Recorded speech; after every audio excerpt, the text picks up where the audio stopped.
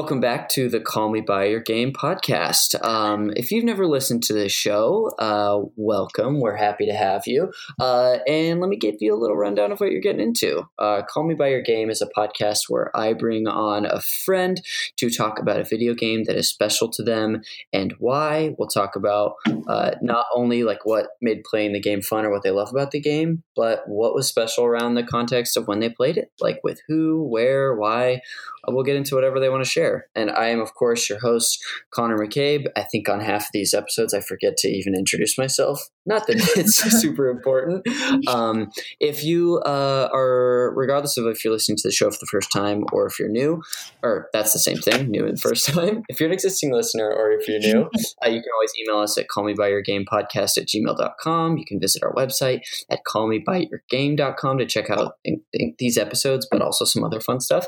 But yeah, we'll go ahead and just roll right in. I couldn't do this show without a guest. That's the whole point of the show, even though I have done one episode that was just me for Christmas. But I want to welcome to the show. You've heard her laughing in the background. Welcome, Mia Schaffler. Yay! Thank you for having me. Hi. Hey, you are so welcome. And as the listener can probably tell out there, the audio quality is a little different. And if you're a person that has any sort of like eye on the news or whatever, you know that the world is dealing with COVID-19 right now. So we are being a little extra cautious with the show, and we are recording remotely. So Mia and I are just doing a little remote recording on our computers. Yeah, while we're in quarantine. Yeah, good for us. No, sadly, no Jeremy to be found. I wish I could have I could have invited Jeremy to just like follow along, but there's no real reason for him to be here right now. So shout out to our beautiful, wonderful producer, Jeremy Schmidt. I miss you, Jeremy. Oh, we miss you so much. But yeah, so if you don't know Mia, I'll let you share about yourself, but I'll introduce you too. Mia is an actor, a comedian, an improviser, and overall just Pacific Northwest legend down here in Los Angeles. We know each other through, like I know almost all of my guests, through the improv community at UCB. We were in a class together, which is Mia is now like 3 years ago. That class was like already done. Whoa. That's crazy. That feels nuts. And then we got put on a mess hall team together. And then here we are still, when the theater's open, performing at UCB. Yes, theater's currently closed, but still alive in our hearts. Yes, absolutely. Is there anything else you want to share about yourself, or did I just sum you up perfectly? That's perfect. Yeah. I'm a good friend at Connor's. Really excited to be here. I hope that on your actual biography it'll say "good friend of Connor's." Yeah, I always put then that. I will know, and I have etched a specific place. I love that. Yes. So before we get into the game that you want to talk about, which is SpongeBob SquarePants: Revenge of the Flying Dutchman, yes. Before we talk about that game and what anything you want to share. What's like your history with video games or like computer games or anything like that? I wanna know the journey. Oh my gosh. Okay. Well, my history with video games. Okay, so Let's think about this. Okay, so the important thing to know here is I am unathletic as a human, and when it comes to it translates to video games. So I grew up. I'm like the youngest of 4 siblings, 2 brothers and a sister, and so we've always had like multiple game consoles and a ton of games.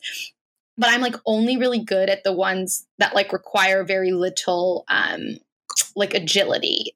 Yes. So like I'm good at so like my brother, like there's no like fighting, or there's no like requirement of you to like be super nimble or something like that. Exactly. Like my brother once, I was like trying to play games with my brother, and there was like we were playing some game where I had to hop on like different like lily pads maybe, and I just like I couldn't even just like hop in a good amount of time, and he was like, oh, you have like very poor, he had some term for it that was like, oh, you're bad at this, and I'm like, yeah.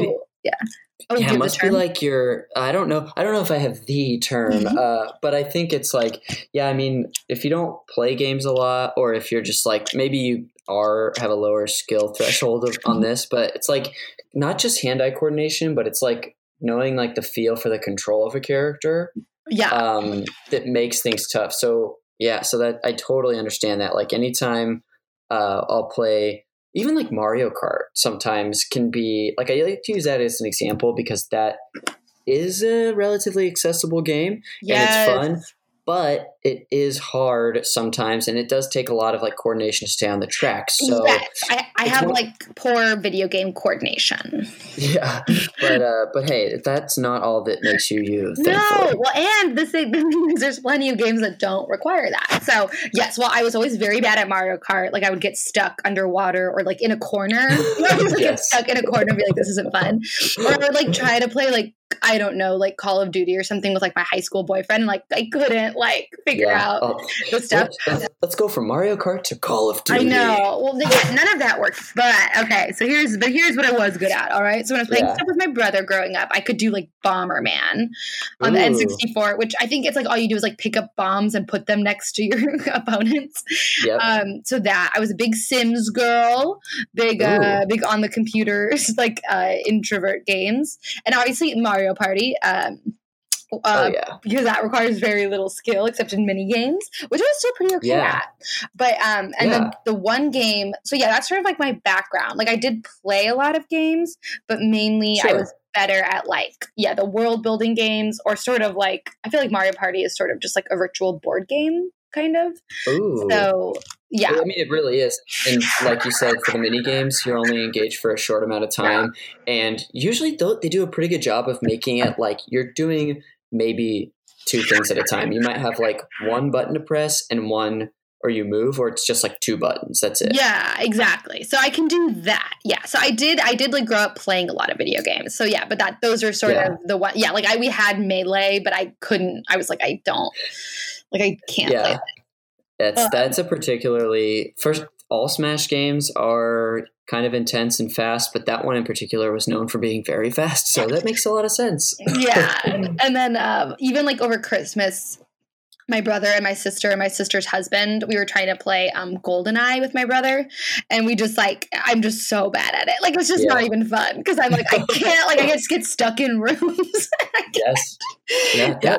You know what? To be fair, just so you know, you're not like crazy uncoordinated in games. Yeah. Those like GoldenEye, I went back and played that like over last year because, as the listener will know, like I have like developed a like very unhealthy video game collecting habit. Courtesy, I to stay on theme, I contracted it from Jeremy Schmidt. Great.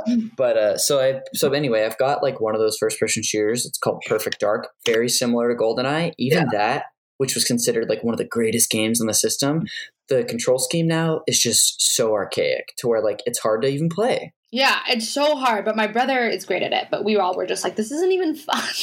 Yeah, no way.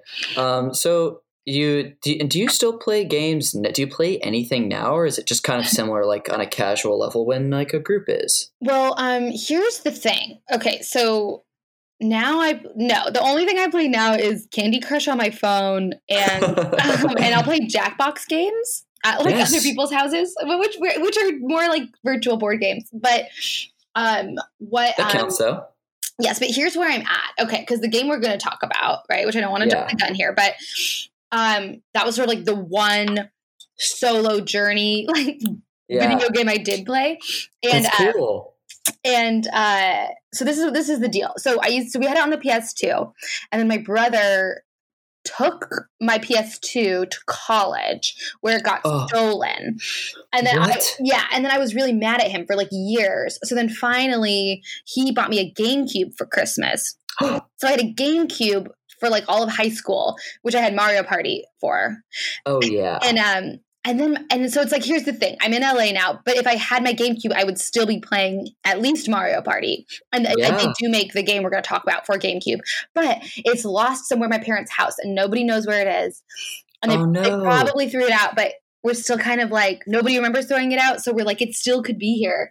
Yes. So I'm still, It's so funny to have items like that. I think for me, a lot of the times those items are probably like a game or a movie or a book. It's like something that like you would not have gotten rid of but you have no clue on where to start looking for it. And I keep like every time I go home, I do look like in this one area of our basement, but so I'm still hopeful I can find it. And then what we have currently, we have a PS3 and a PS4, which obviously I can do nothing with either of those. So, yeah. Wait, do we? Is that what I have? Yeah. Okay. Yeah. I have a perfect. Yeah, but I did just in researching this game again, I did realize I can buy it on the PS2 version and play it on the PS3. So I am going to look into that for quarantine. Oh, if there's any time to revisit it like an old flame, yeah, it might be now. It might be quarantine. I can only see life in terms of video game stuff. So that's why I said that. Oh, that's fun. That's healthy. Yeah, right. I'm just in a very demented world over here. That's really cool. I guess like since we're talking about it, do you want to dive into like the history and context? Yes. Cool. So for the listener out there who may or may not be familiar with this game, SpongeBob SquarePants Revenge of the Flying Dutchman is a 3D adventure video game published on the GameCube and PlayStation 2 in 2002, which I don't know if I would have like guessed Mia like when it came out, but like I get after watching videos of it and seeing the animation, I'm like, oh yeah, that was kind of like early 3D like modeling. Yeah, I love it. Even when I look at it now, I'm like, that's so cool. Yeah, it's like when something that like I have a lot of like animation or like old looking like things that are crappy looking, but I'm like nostalgic about them, so they're cool to me. Yeah, totally. Anyway, it was developed by Big Sky Interactive and published by THQ, and there was also another version of the game that they made for the Game Boy Advance by another company called Vicarious Visions, but it was essentially the same game. It was just kind of like a scrolling 3D platformer, not a 3D platformer. So more like a 2D thing, like how the old Mario is set up, where you're just moving across a plane. Okay. Yeah, so that's like about the game development and publishing. But the story opens with SpongeBob playing fetch with Gary in his home, and there Gary, during this game of fetch, finds a treasure chest that has a bottle that, of course, they open, and inside it releases the Flying Dutchman, obviously infamous villain in the SpongeBob SquarePants TV series, which was obviously like huge for when we grew up. Did you watch the show? I did. Yeah. I was like first gen SpongeBob because they changed it, like it changed. I don't know if it changed writers or animators or something, but like the show shifted. So I was like, I watched it. I was like maybe a little too old, but it was so good. So I did watch SpongeBob. Yeah. Yeah, same here. I remember like when this is one of the first shows I remember like seeing the first episode for, because I did watch a lot of TV as a kid, watched a lot, started with like, I watched all like Ninja Turtles was huge for me. I loved Rugrats, eventually Animaniacs. Did you ever see that? Yeah, I did watch Animaniacs. I wasn't a huge Animaniacs head, like not as much as like Rugrats and Hey Arnold. Sure. And what's that one with the Wallaby? Rocko's Modern Life. Oh yeah. Yeah, so that was more my jam, but I would watch Animaniacs like when nothing else was on. Oh yeah. Hey, when it was just not your top pick, but you're like, I'm gonna watch something. Yeah, like I was a Nickelodeon gal, but I would like then go to Cartoon Network and be like, okay, what's going on here? Yeah, same here. I also was primarily, I wonder what everyone's like, it's not like a Venn diagram, but like their pie graph of like growing up. This has just got me out. This show, by the way, has a lot of tangents, so hopefully you're along for the ride. Yeah. But that makes me think like, okay, I was also more of a Nickelodeon kid, but I did watch some Cartoon Network and some WB and a little Disney, but I wonder what my like the ratio is like. Yeah, I bet I'm like 40% Nickelodeon, 40% Disney. Cool. Or maybe it's like and then probably like 20, maybe like 10% Cartoon Network, and then like small splits between like WB and TV Land and whatever TGIF was on. Yeah, hey, thanks for that pie graph breakdown. Yeah, so that's where I sort of fall. We always pitch segments on the show that we'll never actually do again, but we act like they're existing segments. So that was the pie graph segment of the podcast. Yeah. But anyway, that was that gets us back to, so basically the Dutchman, like after he's released from the bottle, he kidnaps Gary and then to go work on his ship for eternity. And so SpongeBob basically spends the game, or you as SpongeBob spend the game traveling around collecting these letter tiles to make himself immune from the Dutchman's hypnotize spell, so he can rescue Gary and save Bikini Bottom. Yeah. And that's the show. So it's kind of like a big collectathon game. Like it reminded me a lot of. I played games like this. I never actually played this one, but where they're like these 3D mascot platformer adventures like this, where you're doing a lot of collecting.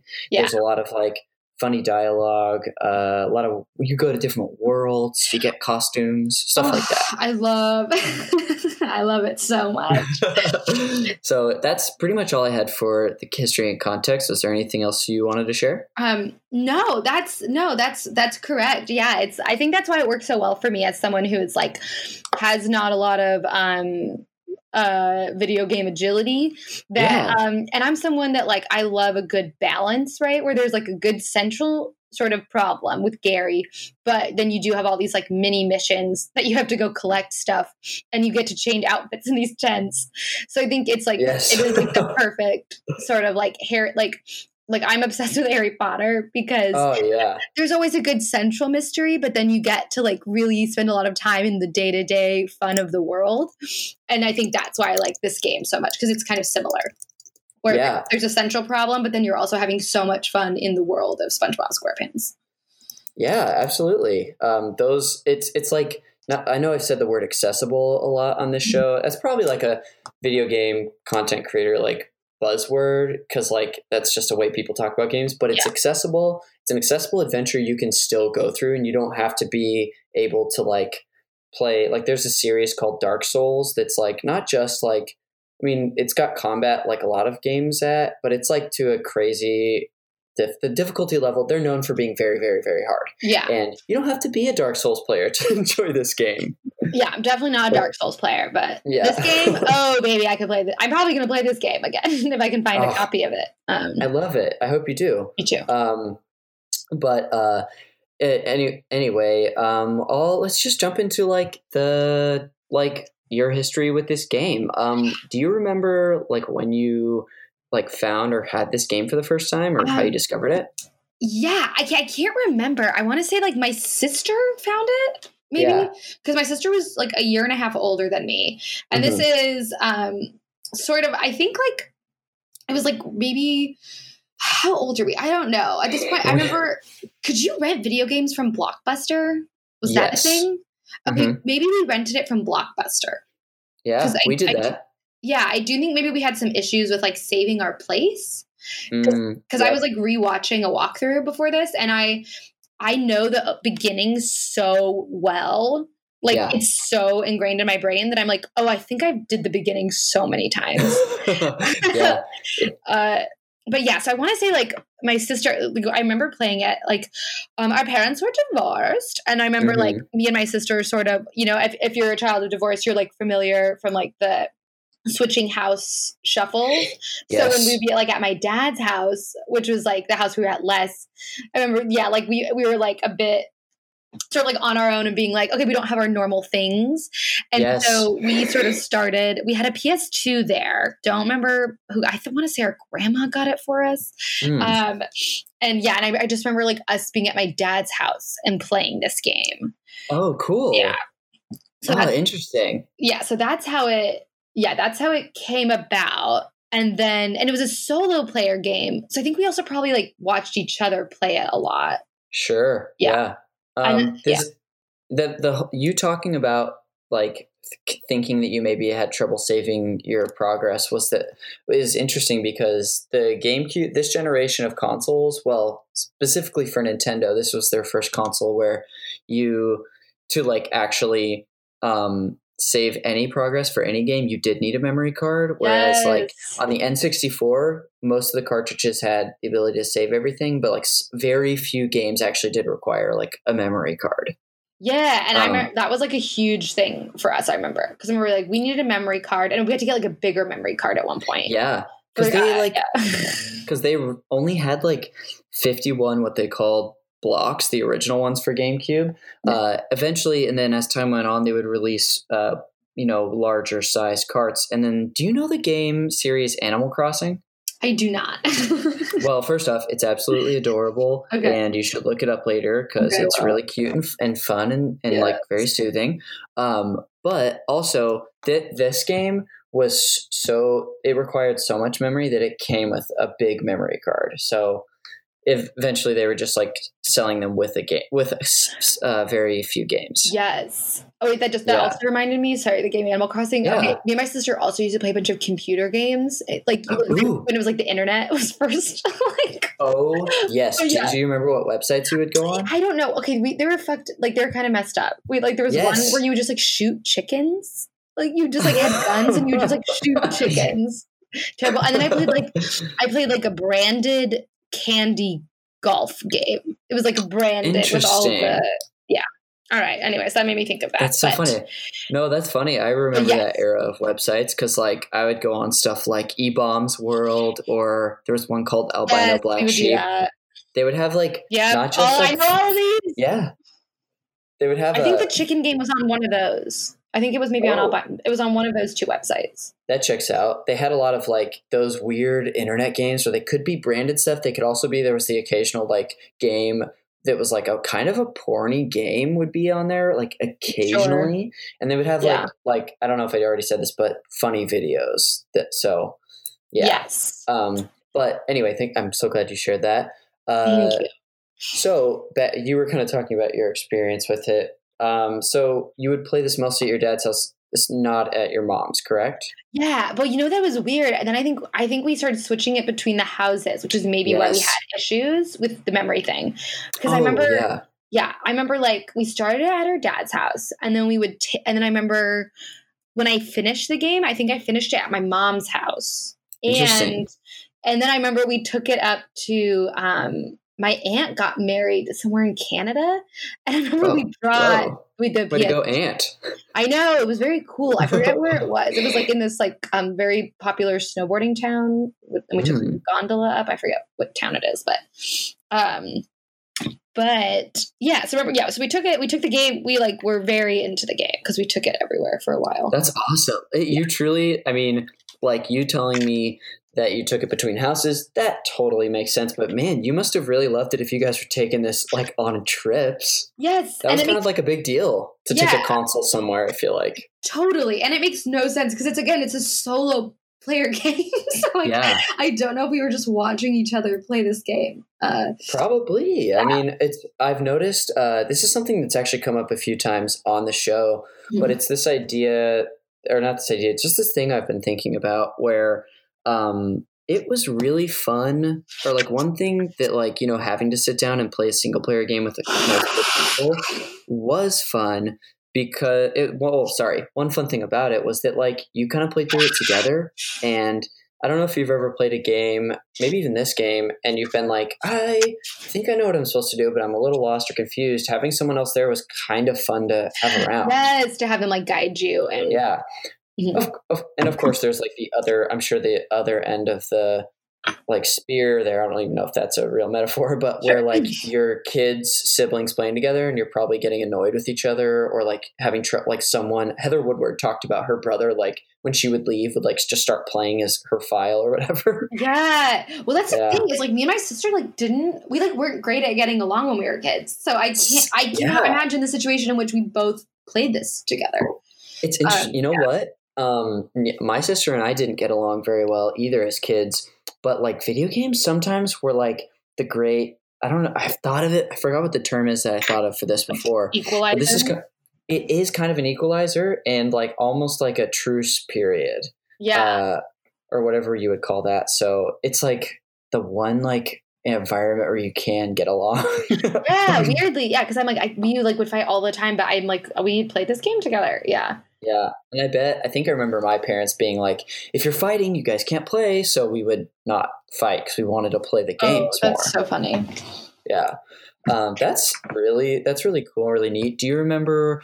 Because you have a little brother too, right? I have two older brothers. Two older brothers. Yeah. So they didn't really play it. It was just mostly you and your sister. Yeah, because they're our stepbrothers, so we would only be at the same house when we were at our mom's house. So Gotcha.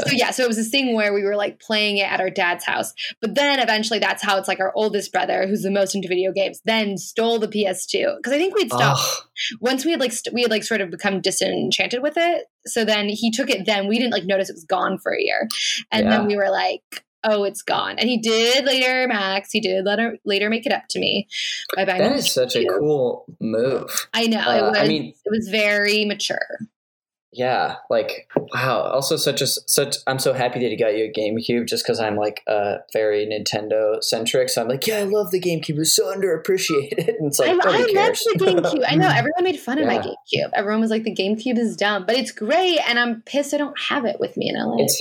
It's really great. Like I've been playing actually lately a game on the GameCube, but I've been playing it on my Wii because the Wii could play all GameCube games. It was backwards compatible. Ooh. So, because my GameCube's laser on the disc reader is off, so like it's at a different like I forget what is wrong with it, but I basically need to take some like actual tools to fix it. Oh, okay. And be careful. But anyway, it is special. And back then, not that you need any more context to the GameCube, but like that was a really weird time. It was like the early 2000s where it was cool to be like badass, and like video games were only cool if they were badass, because like people had grown up and were like insecure about it. Yeah, we were like in very much that like macho, what was Grand Theft Auto like time. Totally. Everything was trying to be like, also games were trying to be like cinematic and actiony. So anyway, it makes sense why I remember that stigma too. People were weird about it. Yeah. Like all the boys in my high school were like, oh, you have a GameCube? Like that's lame. Yeah. I heard the lame cube was something I've heard before. Wow. I know. Shots fired. Damn. I know. And I believe them. And now, it's one of those things, you don't know what you've got till it's gone. Now I see it's the coolest thing for someone like me who, I have a PlayStation 4 now. All I can do is watch Blu-rays on it. That's the only reason it has to me. But yeah, if I can just get that GameCube back. If there's a will, there's a way. We'll see what we can do. Yeah. Every time I have a guest could come on the show and they express something like you're saying, where they're like, I just want to have that back in my life. I'm always kind of like, I want to be a superhero and do this for my friend or help them find it. Yeah. If you find a PS2 version of SpongeBob and Revenge of the Flying Dutchman, I know. Yeah. I got to figure out how to get it in quarantine. I'll look around after we stop recording. We're going to make that happen somehow. Yeah, and for reference, we're not like really in quarantine right now. We're in the like self-quarantined social distancing stage. Like, just because I don't know when this is coming out and what the world will look like then. It's true, because so when people are listening to this, like 4 or 5 days down the road when we are actually hard quarantined, then it'll make sense. They'll know that this is a different time. Yeah. Like there's still, our restaurants are still open for now, but we'll see. Yeah, we will see. So what do you remember about, do you remember anything about like the game itself that you loved or really liked playing, or anything you remember? Yes, I love the graphics. I love that it's like SpongeBob, but he's like slightly 3D. Like it did because stuff is like advanced so much, but back then it was like I really felt like I was in the world because of that. Yes. And that it was like SpongeBob but slightly different, so I liked the twist. Mm-hmm. The central story was very compelling to me because his pet snail Gary is in danger, and it's in this like sort of very sad way where the Flying Dutchman's gonna like take him on a ship and he has to like do free labor for him forever. Yep. So it is like very compelling. And I loved like the first world you're in is like SpongeBob's home and like his town and Bikini Bottom, and it's like the town is I'm like a small plate person, which is like I can only really focus on like one thing at a time. Yes. So the town is like it's just one sort of small loop, but it's still like kind of far. Like he still has to really walk a few blocks to work, and then it just loops back to his neighborhood. And so I just love that everything's like pretty small, but like I still feel like I'm going places. Yes. Yeah, so I loved that. And it's like all very like oftentimes if I'm playing like things more like when I would try, I've since stopped trying. When I'm playing like more advanced games that like don't hold your hand as much, I like don't know what I'm supposed to do. So, I like love it's like the rules are like very simple. It's like you just have to like initially you just have to collect coins and then collect tiles.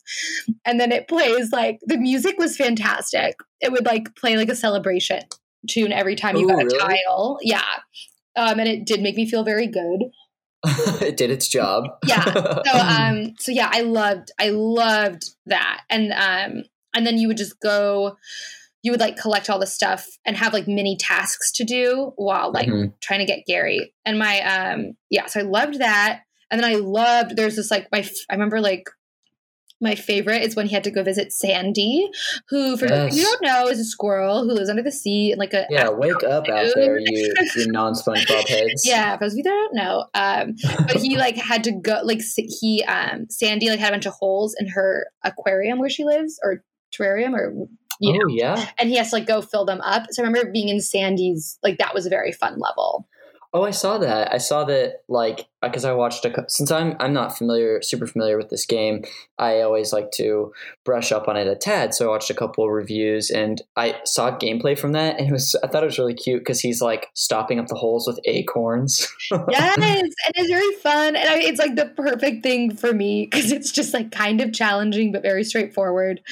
Yes. Yeah, and I just could really like something I miss about being that young is like really getting lost in the narrative and being like I genuinely have to help Sandy. Yeah, that's so funny. Yeah, I love that.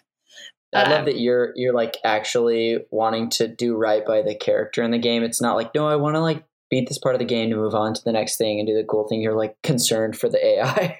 Yes, like that's what I miss so much about being young, like a younger person is like that, like getting lost in like the universe of the world that you like that was. That's a really interesting point. I think.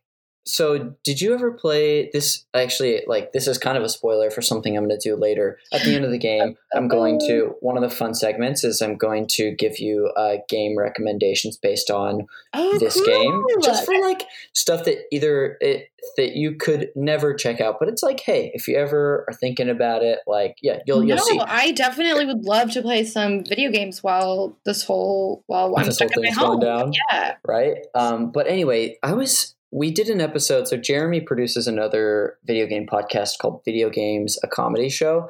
And we've probably actually run into each other at their place when we finished recordings before. Oh, that's fun.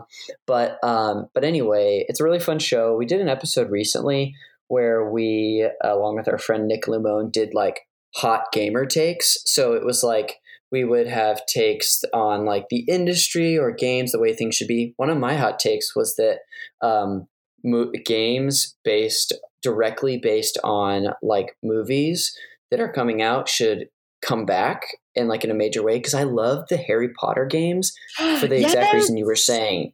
You're like getting to like live in the world you already like, and not only, this is a point I failed to make on the podcast, but I've gotten time to think about it. So not only are you getting to like live in the world, do Harry Potter stuff, experience all the magic, but you're not just reading it, like you are doing it, which is something that's like that's part of the reason why like visiting Harry Potter World and stuff is cool. It's like, oh my God.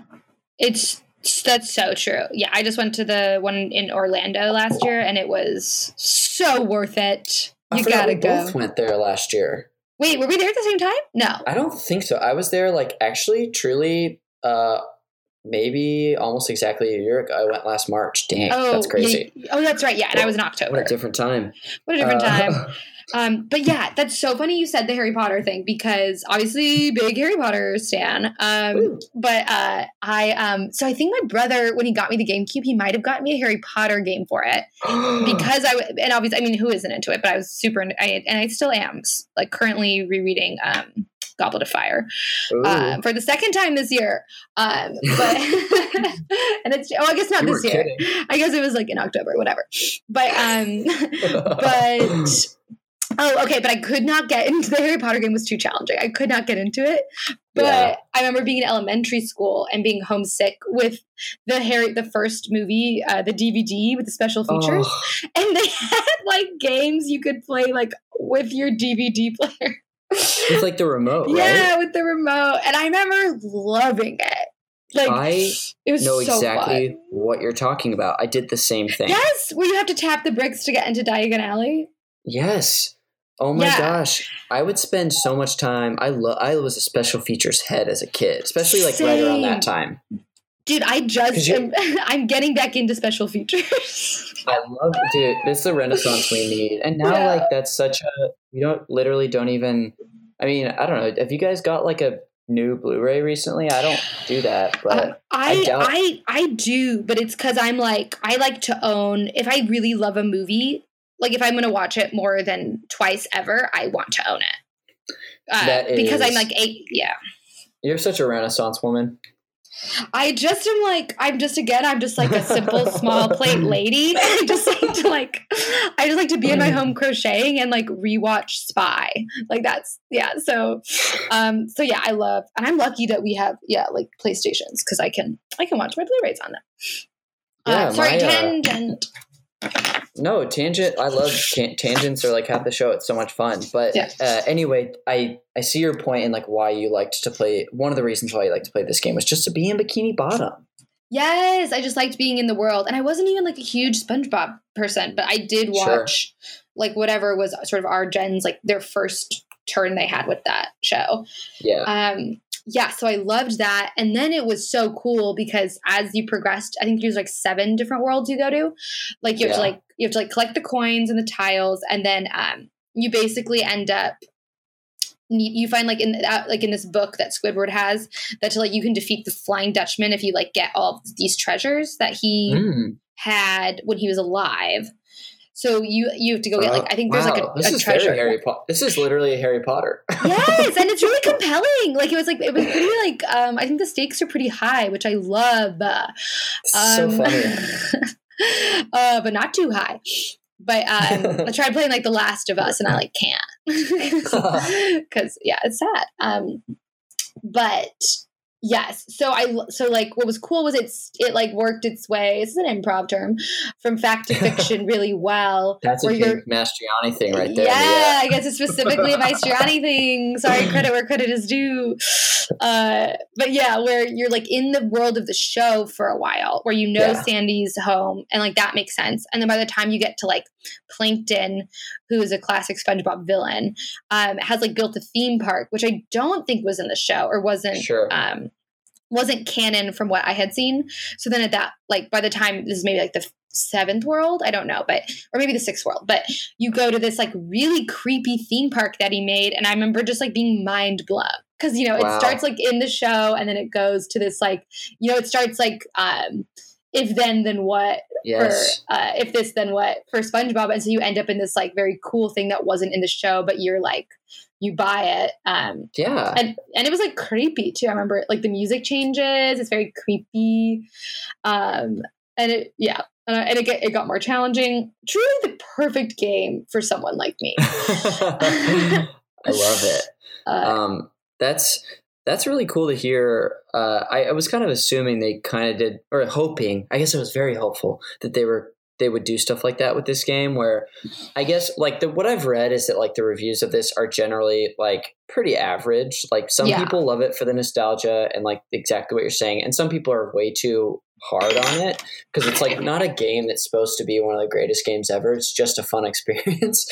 So I think people should chill a little bit. That said, I'm still happy to hear that like it is kind of an extension of the show and like just more of that world and letting these game developers or whatever kind of like tell their own story, even though it's not like it's very obviously structured so different than an episode. Yeah. And it's a way that also feels like respectful to the universe. Like what I find disrespectful, like the version of this that I hate is like there's a Harry Potter ride in the LA Universal. What's it called here? I forget. There's like different names. But this Universal Studios? Or the Harry Potter part. I think it's still the Wizarding World. Yeah. Actually, I don't know.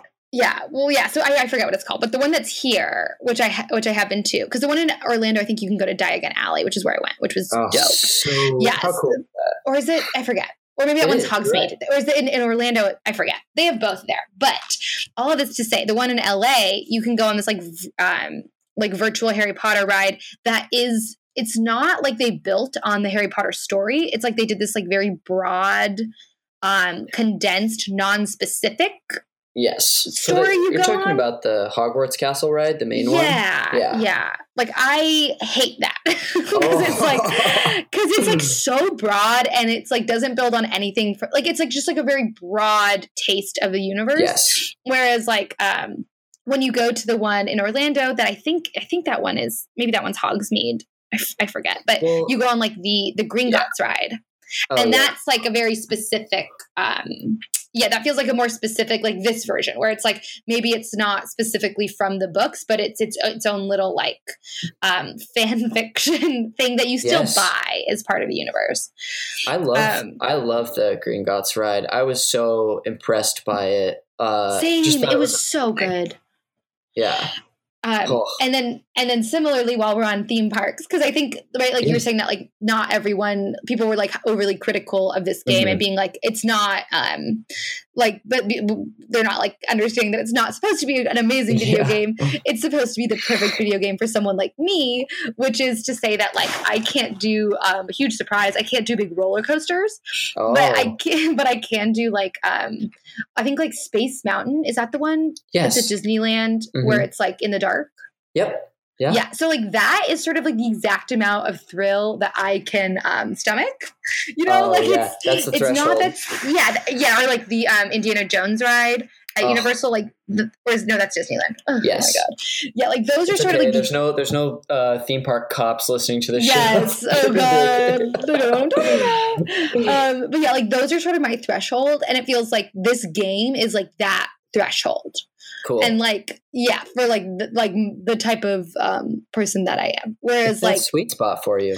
Yeah. Where it's like, it's just challenging enough, but not too hard. Where it's like GoldenEye, it's like, why would I bother? You know, it's like, I'm not going to go on California Screamin', you know? Totally. GoldenEye, everyone knows that GoldenEye is the California Screamin' of video games. And yes. That's so fun. I love that comparison. It's really funny to me. I love it. Yeah. Like that is, So that's, I think if you remember this game or you're going to go and play this game, that's what you got to remember. You got to imagine you're a simple, sensitive lady like me.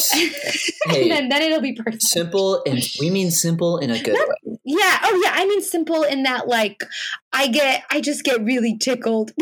Like, I don't know. You know, I'm like crocheting right now. You know, like that's like all I need is like, I like the small things. You on that. Yes, you don't need a lot to enjoy something or be satisfied. Yeah. I don't need to both be like in control of the player and like the point of view of the background. Too many things to focus on. Yeah, that is very reasonable. Yeah.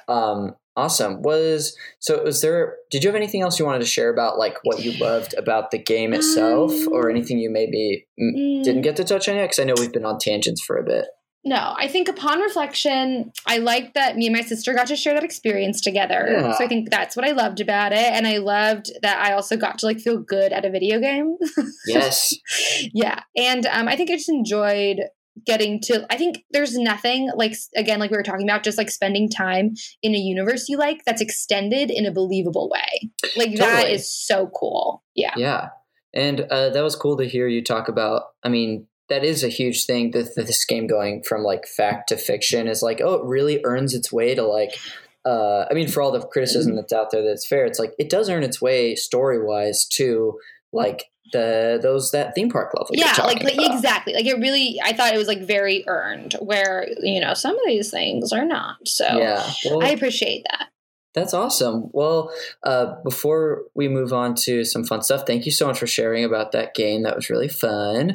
Of course. And then, but first, we've got two fun segments that I always do at the end of the podcast. Oh, yay. The first one, and I don't have a name for what these are. They're kind of like, I haven't decided on like bonus levels or DLC. I want to have like a fun name for this. Yeah.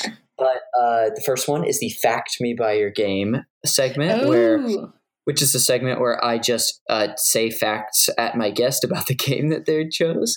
Oh, fun. This one was actually, I will say, I had the hardest time finding facts and trivia and Easter eggs on this game than any other one out there that I've done yet. I don't think this is a very popular game. Yes, I think that's what it is. It's like not enough people have combed over it or cared enough to do it. Yeah. So, but I did find some fun stuff.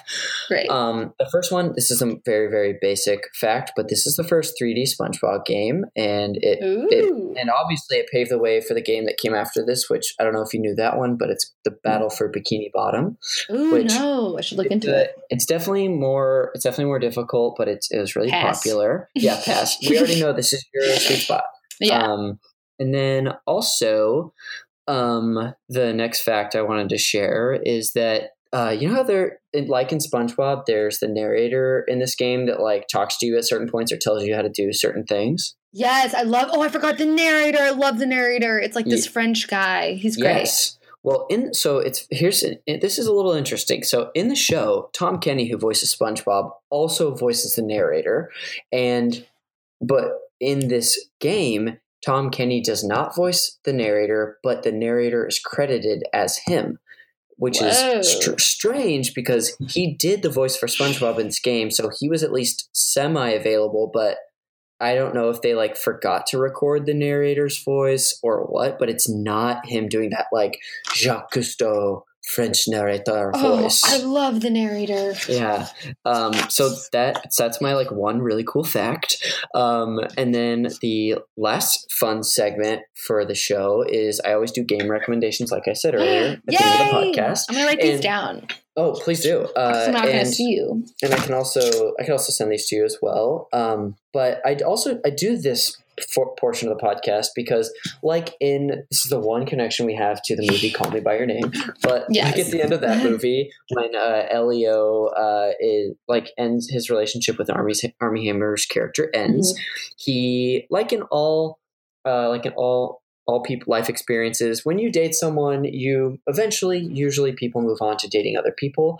Sometimes people date those that are like very, very similar to the people they had been dating before. Sometimes you might date someone wildly different or someone that's like just like a different version. So I kind of wanted to this is my only connection to that movie. So these are kind of recommendations in that same exact way. Awesome.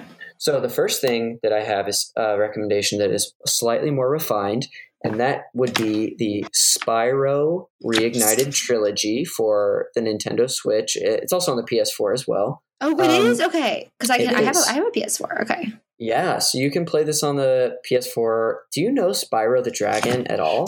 I have no idea what that is. Well, you can. Sorry, I just spilled water. You're okay.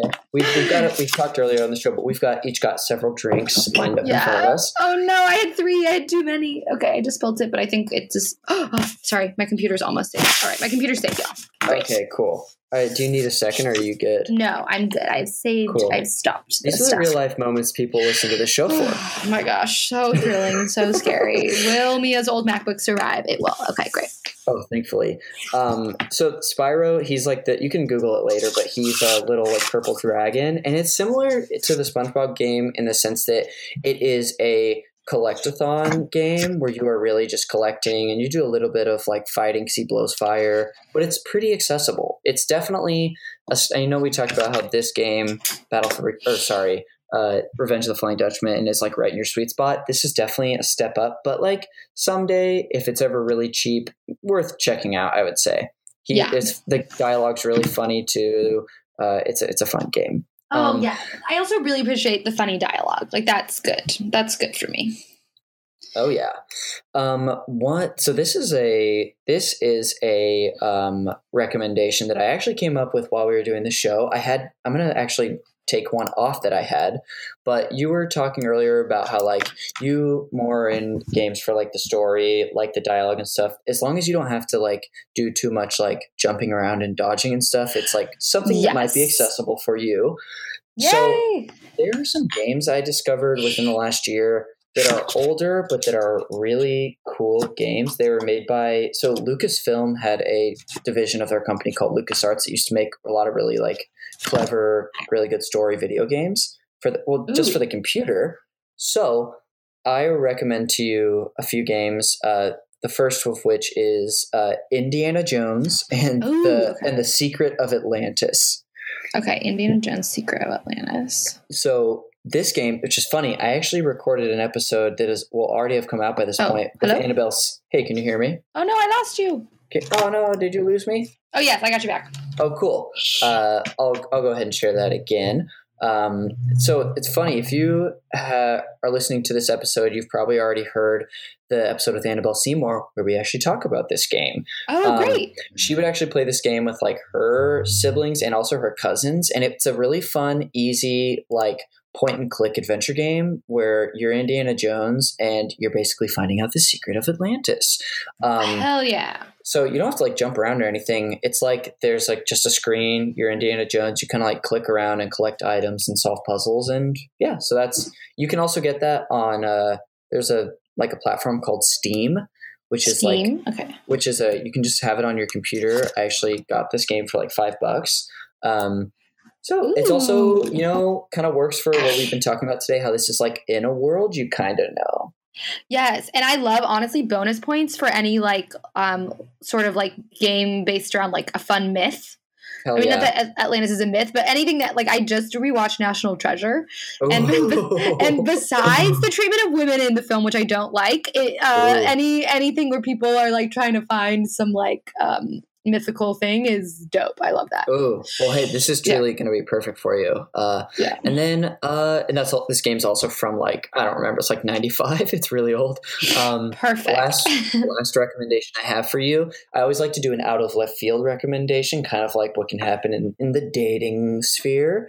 But the out of left field recommendation I have is one thing about the SpongeBob universe that, if you're familiar with the show, is that SpongeBob works at the restaurant, the Krusty Krab, where he is the fry cook, and he is so good at his job.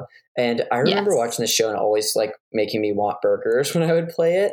So the thing I took away from this was that it's a game. I wanted to connect you back to burgers. Burgers and cooking are important. They're great. I love burgers. Hey, that's why I knew you were a good person. The recommendation I have for you is a game called Overcooked 2. And this is actually a game. Wait, what? I've heard of this. So it's actually on the PS4 and the Switch. It came out 2 years ago. Wait, we might have it. Is it it's like a partner cooking game where you have to like, yes. We either talked about getting it or no, I don't think we have it, but I think we've talked about getting it. Okay. So it's definitely intense because you're doing stuff really fast, but you're kind of just like you're cooking together with someone, but you have to like do ingredients at the same time. And there's a lot of communication. So maybe you make a burger in that game. I don't know, but that's my out of left field suggestion. That's so fun. Is it like you're just cooking, or is there like a larger story? I don't know if there's a larger story. No worries, I'll look into it. Definitely I know check it's it out. popular. I know that it's popular because we've talked about it before. So the fact that I've heard of it means it must be like pretty good. It is, and it apparently is really good. So that's very fun. And then, but that was it for my game recommendations. Oh my gosh, I'm so excited for these. Thank you. Yeah, this is like the best time someone could ever need a recommendation. So it kind of worked out super well this week. This is so good, and this conversation really helped me isolate like what I like out of a video game, which is like the skill level, and then the fact like I didn't realize that part of why I like SpongeBob so much was because it was in a universe I liked and then built on it in like a logical way. Yeah, well, that's what I do on the show. Is I diagnose for people like what they like about games. I'm the doctor. Yes, you're the video game whisperer. There we are. That's yeah. I'm gonna get people to call me that. Well, cool. Well, before we go and do some plugs and stuff, I just wanted to thank you so much for getting on this call with me and recording the show amidst all the craziness out there. I'm so glad that I'm very fortunate that this thing I'm doing is something that I can do remotely with people. So I'm thankful for that, but also thank you. You're like one of my good friends, and this is really also just like helpful to talk to somebody, you know? Yes. Oh my gosh. Yes. Everyone out there, if you're in quarantine, please FaceTime each other or me. We're here for you. Be there for each other. And Mia, you have said you're super into FaceTime now. So yeah, I reject every FaceTime call I get because I find it intrusive. But this week I have been FaceTiming everyone I know all the time. And I realized I was wrong, and I love FaceTime. Just when you thought you were not going to change, you turn a new leaf. I love it. Yeah. You can change. Well, cool. Thanks, Mia. Before you go, is there anything that you would like to plug?